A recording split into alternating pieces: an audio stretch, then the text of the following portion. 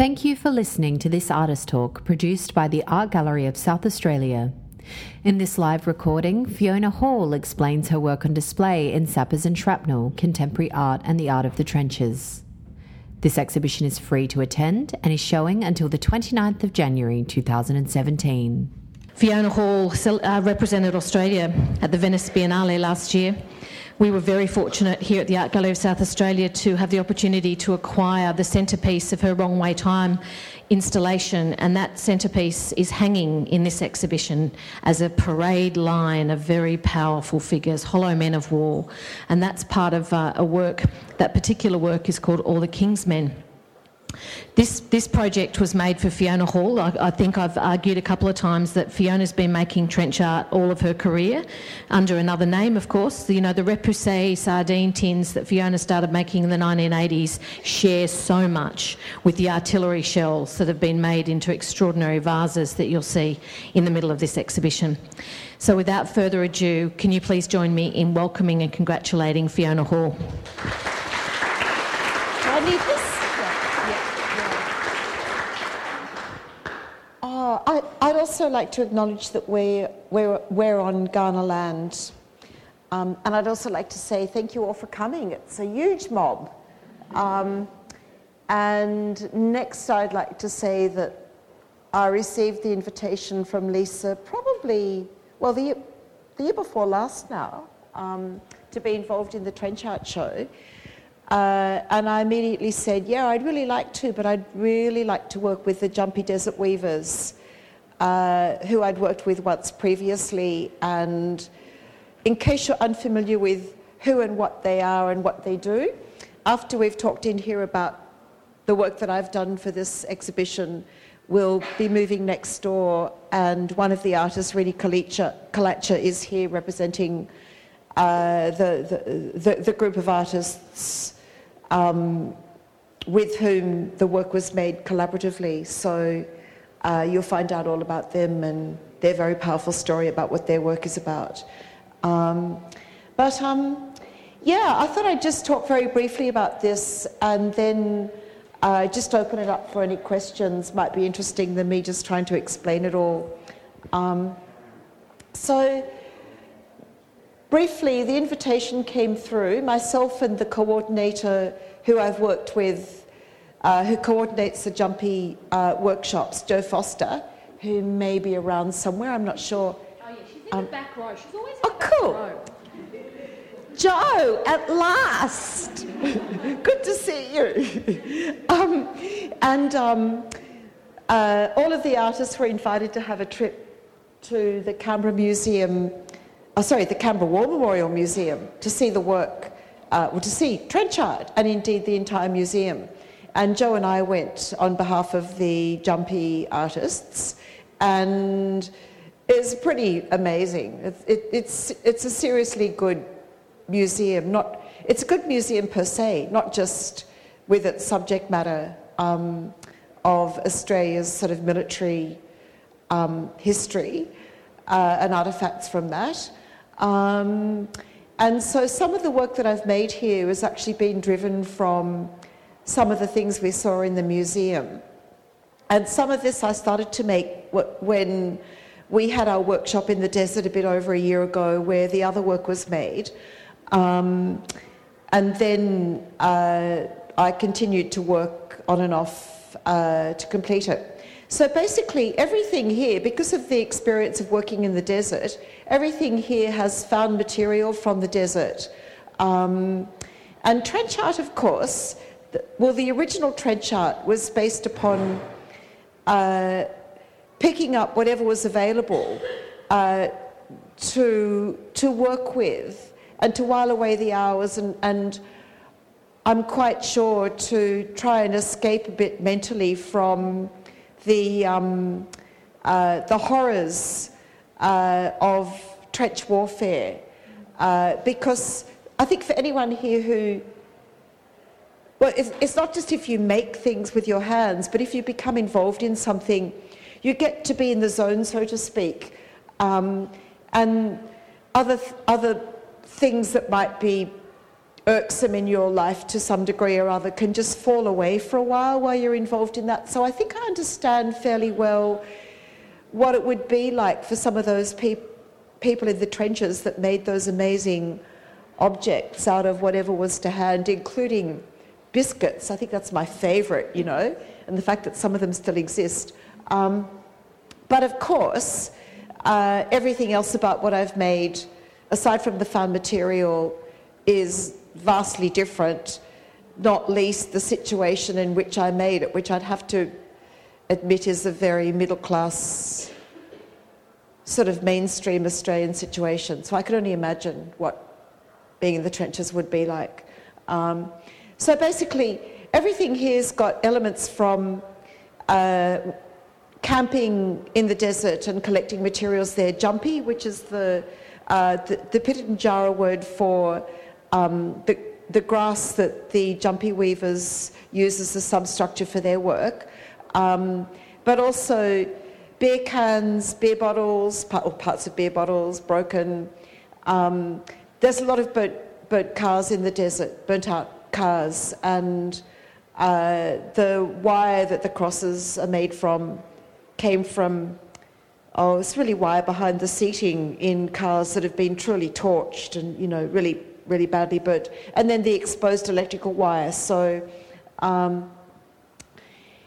there is that connection materially with the desert, but the work is almost entirely, in other ways, connected with the current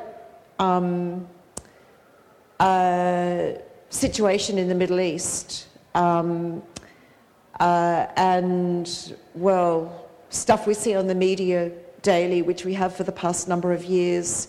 A war that's, I mean, I think after the First World War, you know, we call it the Great War. It was supposed to be the war that ended all wars, and I think that the Middle East conflict is there, it's there like a wound that won't heal, that just has to tell us that war is going to be with us for perpetuity, or that's my perspective on it. And it's hard to know where that conflict will end, but it is very distressing, you know, the images that we've seen coming out in the media, which is what my work has sort of been prodded by. And so I just found it to be appalling but potent subject to deal with.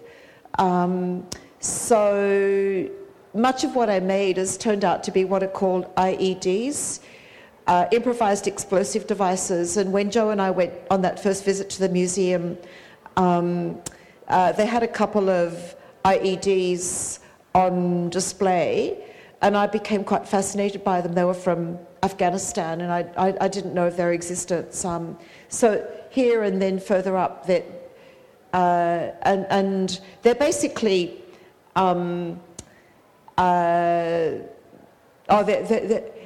more of the landmine kind of IED, where there'd be a tripwire and they're wired up, and some of these things are set off by a mobile phone as well to trigger them.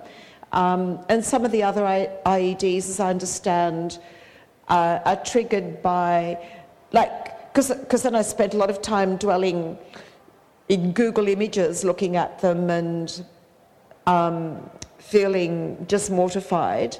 But the terrorist groups are making IEDs out of, say, a tin can, you know, with a couple of wires coming out of the top, or a child's soft toy, for heaven's sake.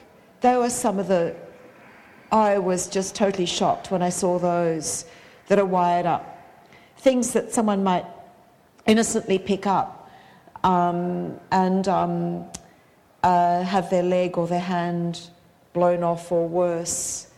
And so when I looked at IEDs on Google Images, of course I saw prosthetic limbs came up in some of those sites. And indeed, shoes can be loaded with explosives. That's a barrel bomb. They're homemade bombs. And you know, I got to thinking after a while, making the work, that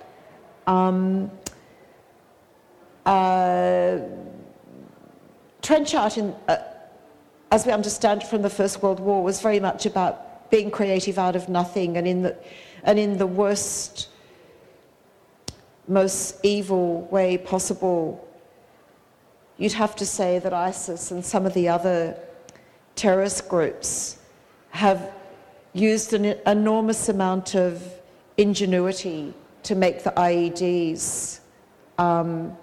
So it's the polar opposite of Trenchard. They're weapons, but they are ingenious indeed, just making them from what is available. The crosses are based on crosses from the First World War that I saw in the War Memorial. There's a few crosses, just bits of wood put together, which wouldn't be classified as Trenchard. But I mean, the display there is truly fantastic, actually. So that was sort of the driving factor of the crosses, and then the wire, to make them with from the burnt-out cars. And I guess the other thing here that really came from that first visit to the War Memorial Museum is the balaclava form hanging here. It's based upon a balaclava on display in the First World War section of the War Memorial Museum in Canberra. And of course the head beneath, well, I don't even want to start talking about those terrible images of beheadings that we've seen in recent times. When I say the first time we went, we actually went a second time earlier this year, and this time with two of the artists who have worked on the project that will be talked about after this session, because I'd worked with them once previously, and again with Joe as a coordinator, and a collaborative work that we did, which the English translation of the Pitjantjatjara title is Animals from Another Time, of endangered creatures in the desert. And that work became part of my Venice installation. And then that show went to Canberra a few months ago. So two of the artists came to Canberra for the opening, and we took them to the War Memorial Museum, and that was amazing experience with them and the Indigenous project officer showing us around. And the overall title of the installation is No Man is an Island, which comes from, as many of you probably know, the very famous John Donne sermon, actually, the Bell Sermon, I think it's referred to, which begins, no man is an island, every man is part of the continent, a part of the main. And then it goes on to talk about how if a clod's washed away by the ocean, then humankind is the less. In other words, we're all equal, and we should realise that. And of course, there's one of the crosses here. One of them that's got, just that text on it. Yeah, here. No man is an island with the, it's also like, ISIS. There's is an island. So that was my title for the work. And I guess the last thing I should say before I ask if anyone's got any questions is entirely coincidentally, I was asked to be one of the artists sort of invited to submit for an extension for the Hyde Park War Memorial in Sydney, if anyone knows it. It's a memorial built post First World War for the Anzacs and for New South Wales, and they're building a whole new entrance and within that complex a new section, and there's a space called the Hall of Service where they asked artists to submit a concept for that, and I was selected, and I've been working with some of the historians and various people in a succession of meetings in Sydney on that project. And I've learnt a lot about the First World War, and I grew up in, well, I was an adolescent in the Vietnam War period, which I'm sure that's an era shared by some of you here who were sort of baby boomers of my generation, and I went, my first ever, my coming of age experience really, I suppose, of politics and war was going to a couple of the anti-Vietnam moratorium marches when I was in Sydney in the when I was in my mid-teens, and now, particularly with this Trench Art exhibition and with the War Memorial Project in Sydney, it's really brought home to me how much we do need to honour and respect those who actually have fought in a war, however useless we might consider that war to be, and however misguided, you know, we think it might be. Honouring the people who went, hopefully without all of the cult palaver that seems to be surrounding particularly Anzac Day these days. But just respecting that is really, really important. So here we are on Remembrance Day. So anyway, I'll ask if there's anyone who's got anything to say or to ask. Any questions? Cool, yeah. Is there any significance in the design you've made with the showcase? Ah, good question. Much of my work is sort of displayed in, well, cases because it brings that kind of museology, you know, aspect to the work. But it's also a convenient way of making work that's sort of quite fragile. And let's face it, we all like to touch things. I'm as guilty of that as anybody else that goes into an art gallery. So you can actually, you know, get close to the work and the work sort of safe. And because of that sort of habit that I seem to have of often displaying work like that, because not always, but I often work, you know, three-dimensionally. My Venice Biennale installation had a sort of square of cabinetry with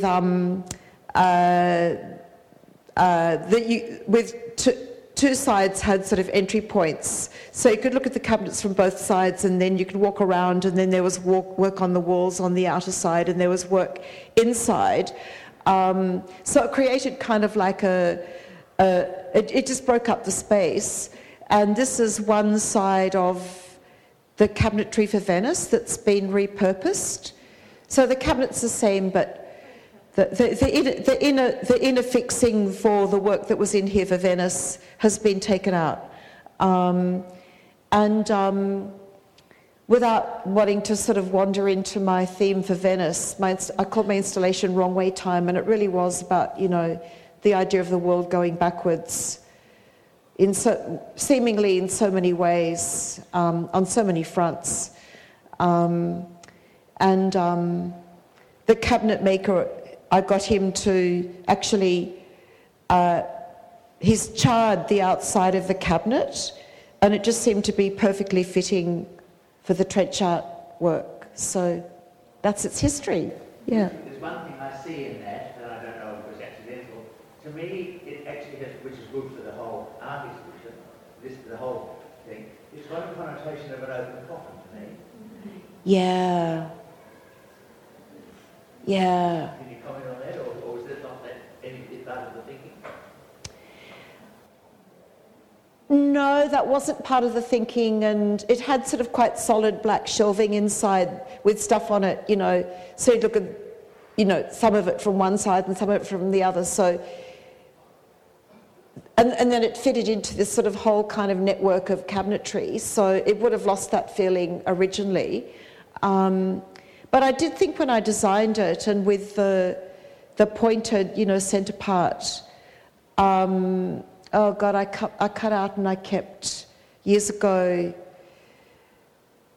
of just a black and white photograph of the entrance to one of the Holocaust camps. I think it was in Poland, and it was like this long, low entrance with a central entranceway, and there was something incredibly black and ominous about it. And this is not meant to make any reference at all to that, but I was reminded of that when I designed it with the central section. So that kind of, that coffin-like reading of it that you could have now is a good reading, you know, a very sort of apt reading of it, I think. Yeah. There's a question over here. What happened to the poor Maralinga? Yeah, well, the two times I've worked with the Jumpy artists, at least one of the artists who's got to work here in this project, although she isn't here, was orphaned by Maralinga. We all know, well, actually on that, we had a young helper on that workshop, like a Girl Friday to make cups of tea for us and stuff. And Maralinga came up in conversation, and she hadn't heard of Maralinga, which is fair enough because she was just in her mid-20s. But I remember I would have been about 9 or 10 when it was in the news, you know, just on, my folks used to listen to the nightly news on ABC radio. And yeah, Maralinga was kind of like something dark there, which I didn't know much about. And then to sort of meet, you know, a couple of there's another artist in the desert who hasn't worked on the workshops, but who I have met briefly, who was also, you know, her family affected by Maralinga. And I also have to say, Rini, our artist here, might talk about it a bit when we move on to the other work. But we did an interview with ABC TV earlier, and she talked about how every artist involved in that project, all their families across the desert have been changed irrevocably by Maralinga, because people got pushed off their lands, the land, you can't go back there. The people who, people died. So whole, you could, let's face it, whole generations were kind of truncated by that. And they live with the aftermath of that, and for them it's just, I don't want to speak for them, but it's just like yet another kind of war front on their land since white colonisation. And so when I started to make the work, that was the first cross I made, actually, the Maralinga one. So that's where that came from. Yeah, anything else? I think we can probably, I might just have a chat with everyone and ask them to move into the... Anything? Oh, there's one here. Yeah. I actually wanted you to talk a little bit about what it was like to go to Venice and represent Australia. I saw your work there, and it's amazing to see it here as well, and couldn't see it come home. But I wanted to ask you what that experience was like as an artist, because it's such a weird world. It is a weird world, and I tell you what, it's actually, as I say when I'm asked, it's an honour to be selected, because, it only happens every 2 years, so there's only X number of opportunities in your working life, and life's like spin the bottle. I had no idea. It's just got the phone call, would you like to do Venice? And it's like, yeah, but I knew when I was talking on the phone, time would be my worst enemy to realise the work, and indeed it was. It's a fantastic opportunity. It's grueling. Fortunately, you only get one go at it. I seriously don't think, well, actually, if someone said to me, oh, would you like to do Venice, with Tracy Moffat this time, who I know, go, Tracy. But if someone said to me, oh, would you like to do another Venice, of course you'd say yes, well, if you're stupid, because it's very enticing. But I could say it was actually such a great experience. But it is such a weird place. You're absolutely right. It's not like going to any of the other biennales, and it was 2012 or 2013, I was in Documenta in Germany, which happens only every 5 years. And I think of Documenta as being, it's a very Germanic, very serious show, whereas Venice, everyone wants to go to Venice because Venice is such a beautiful city. So invariably it takes on this whole kind of party atmosphere. And that's sort of quite unsettling as well. But it was great. And I had excellent, at the time that when I was physically there, and I went back for the deinstallation, just such fantastic conversations with people, to see the work. And for people who don't know, Venice, the Australian Pavilion keeps numbers. I think quite a few of them do. We had just under 700,000 visitors. That's the kind of numbers that go to Venice. So, yeah, it was good. I can't talk very long about it because we don't have very long, but I don't know if that really answers your question, but it's like, it was great, but I'm glad I've been there. I'm glad I'm not aiming towards it now, I'm glad that's not what's in my immediate future. It's good to get up. And the other thing is, it just, I think for a lot of artists, when you do, what turns out to be a fairly major work and a major deadline to reach, then you're left thinking, oh, what's next? So you kind of have, well, it's not a totally clean slate because none of us reinvent ourselves, even though in lots of ways we might desire to. But it is a way of having to sort of reassess where you're at with your career, and that's quite a healthy thing. So from a personal perspective, I think that's a good outcome of Venice too. So if you have anything else you want me to answer about it, I'm happy to answer it. So Fiona's clearly been very idle since Venice. She hasn't done a thing.